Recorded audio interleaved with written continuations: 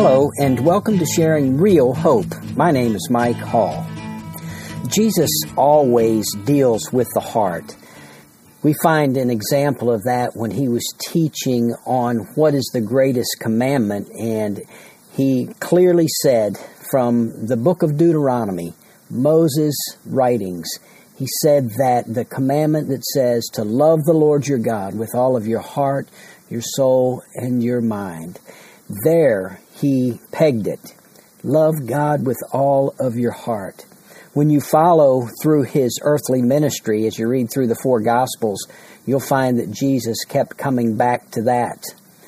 Jesus said that we go through those outer motions, but what he was always concerned about was what was in the inner man first. It's easy to fall into some kind of a cold pattern, fulfilling a perceived duty, going through the motions. It's so easy to do that for Christ followers. But as Jesus taught his followers while he was on earth, he would contrast the right way to do something versus the wrong way. And in Matthew chapter 6, verses 5 through 8, during the Sermon on the Mount, Jesus did just that. He was talking about prayer, and even the very heart of prayer, and there in the Sermon on the Mount, he gave two very important truths. Verses 5 and 6 say this of chapter 6, "When you pray, you are not to be like the hypocrites, for they love to stand and pray in the synagogues and on the street corners, so that they might be seen by men. Truly I say to you, they have their reward in full. But you, when you pray, go into your inner room, close your door, and pray to your Father who is in secret, and your Father who sees what is done in secret will reward you." So here, in these two verses, we get the first of two important truths that Jesus taught about prayer on the Sermon on the Mount, and it is this: pray where it really matters. Let me just say that again. Jesus is teaching here in these two verses that we should pray where it really matters. Jesus said that the hypocrites love to stand and pray in public. They love to be in the synagogues. That would be in the buildings where the Jewish faithful met to worship God and to learn. Pray where there's a bunch of people around in the church, in the synagogue. And they like to get out on the street corners and pray. And so he's saying they love to get out there in public. And the reason that they're doing it is so that they may be seen by men. And Jesus said they have their reward in full. They're paid in full. They got what they're going after. They are already rewarded when they stand up in front of people and show off with their prayers. Their reward is there. They're paid in full. And what is it? That they are seen by men. Seen by men. They get that puny recognition by other humans. Is that the object of prayer? Is that why we're praying, so that we can get recognized by other human beings? Is that the end result? Is that what we're after? If we are, then we get what we're after, is what Jesus is saying there. If you want to show off in front of others so that they can look at you and say, wow, listen to that prayer. Boy, the words that they used, I'm impressed. It's really intelligent, theological language, flowery language, beautiful. That's exactly what the result will be, and that only. It's just puny recognition by other human beings. But Jesus said in verse 6, when you pray, you Christ followers, you that are true, you that really want to do it right, you that want to get to the heart of the matter, go into your inner room. Some versions say go into your closet. That's where the term prayer closet comes from. Close your door. Go into your inner room, close your door, and pray to your Father who is in secret. Now, the point is this: do it in private. That's what Jesus is saying. Pray in private to your Father. Now, Jesus is not in any way saying never pray in public. Obviously, there is a place and a time. He's getting again to the heart of the matter. There's a time when we, in a group setting in prayer, and community is so important in the body of Christ. There's absolutely no doubt about that. When you're in a group where the situation calls for public prayer, by all means do it. Jesus is not saying that. He is getting again to the heart. He's saying what you really need to do is have a private prayer life that is real. Pray in private to your Father, the Father in heaven.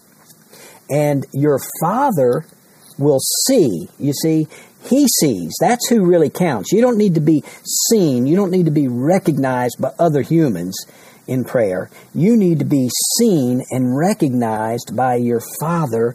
And listen what it says. Pray to your Father who is in secret, and your Father who sees what is done in secret will reward you. Don't you like that? We are praying to be rewarded by the Father. We are praying to get our prayers answered. And wouldn't you rather have answered prayer from the God of the universe who has all power and all sufficiency? Wouldn't you rather be answered by Him and recognized by Him than be recognized by humans for how well you pray? You see, the heart of prayer is that we do it for the right reason, that we have a true motive. And so, again, when Jesus is telling them to go into their inner room and close the door and pray in private and pray to the Father who sees, He's saying, do it for the right reason, do it where it really matters, a heart that really wants to call on God and be recognized by God, not applauded by human beings for what we're doing. And then there is a second truth here found in the Sermon on the Mount, and it's found in verses 7 and 8 about prayer. It says, "And when you are praying, do not use meaningless repetition as the Gentiles do, for they suppose that they will be heard for their many words. So, do not be like them, for your Father knows what you need before you ask Him." So here in these two verses, the truth that Jesus is getting across is this: pray in a way that really matters. The previous two verses is pray where it really matters. Here, it's pray in a way that really matters. Jesus said this: the Gentiles, which is another way of saying unbelievers, in their religious aspirations, and they're trying to get at God a certain way, they use meaningless repetition in order to be heard. See, the other guys, the hypocrites, they wanted to be seen. They wanted to be seen. Now these guys, they want to be heard, and they want to be heard by their God, and they figure that they can be heard by repeating certain phrases over and over again. It's a mindless way of going through the motions, or it's applying some kind of a so-called formula in prayer. And if I just say just the right words in the right way, and I repeat it a few times, then I can get what I want. And that is the opposite of what God wants. Now, this is not in any way banning sincere, repeated asking. Some people call that importunity. When we come to God and we come and we're broken, or we're really concerned, or we're really hurting, and we're asking God and praying over and over. I can think of an example of that in the Old Testament, where Hannah, who became Samuel the prophet's mother, Hannah was barren. She could not bear children. And this was in a time where her husband had another wife as well. And God does not, by the way, approve of polygamy. But the other wife was having children, and in that culture, it brought a shame on the woman when she couldn't have a child. And so Hannah was found at the temple, and she was praying, and the priests saw her and thought she was drunk because she was there sincerely pouring out her heart over and over, asking God for a child in a sincere way. So this here telling us not to get into meaningless repetition is not banning sincere repeating asking, but it's saying to mindlessly go through the motions. And how many times have I found myself doing that? Even in a church worship service, when I'm singing a song and all of a sudden I come back to consciousness and my mind was drifting off, but I was saying the words, I was singing the words right along, every word, didn't miss a word, but didn't hear a thing that I was saying. My mind was somewhere else. You can do that. You've had those experiences before, and Jesus is saying, don't do that. When we ask from a right heart, the Scripture says our Father hears. We don't pray to be heard, but our Father hears, and He knows before we ever ask what we really need.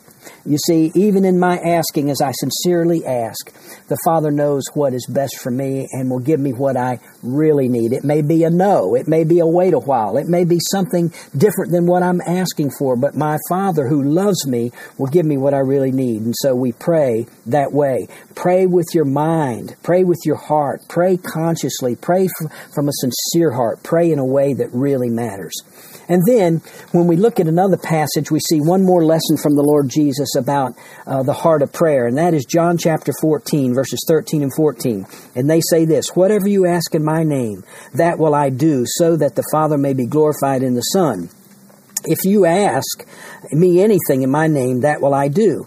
And this is pray through the one that really matters. Pray through the one that really matters.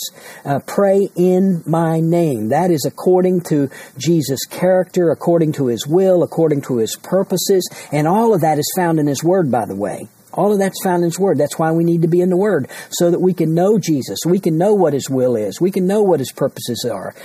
Praying in Jesus' name is not tacking on, in Jesus' name, amen, at the end of our prayer. That's not praying in Jesus' name. Praying in Jesus' name is praying in a way that would be commensurate to Him, that would be equal to what He wants. Pray in Jesus' name according to His will. And the true test of that is if the Father is glorified in the Son through our prayers and through what we ask. And the promise is, He says, that will I do. Ask me anything in my name, I will do. And in verse 12, before this, He says, you're going to do greater works than I did while I was on this earth. And so it's all tied to doing His work. As we pray through the one that really matters. Pray in His name. Pray according to His will. Pray in a way that would honor and please Him. Here's a question that I heard somebody ask. If your prayers were answered, the prayers that you've been praying recently, if they were answered, would it benefit anyone other than you? Would it benefit anyone other than you? Would it benefit the kingdom other than just give me, give me, give me? That's a great question to answer. And so the bottom line here in all of this is let's pray in a way that prays to the true heart of prayer. Pray in a way that it really matters. Pray in a way where it really matters. Pray in a way through the one that really matters. Well, until next time, God bless. Thank you for listening to this edition of Sharing Real Hope. We hope that you were encouraged in your walk with Christ by what you heard. Please take a moment to email us with your questions, prayer requests, and comments. Our email address is sharingrealhope@gmail.com. Again, that's sharingrealhope@gmail.com. Or you can visit our website at sharingrealhope.org.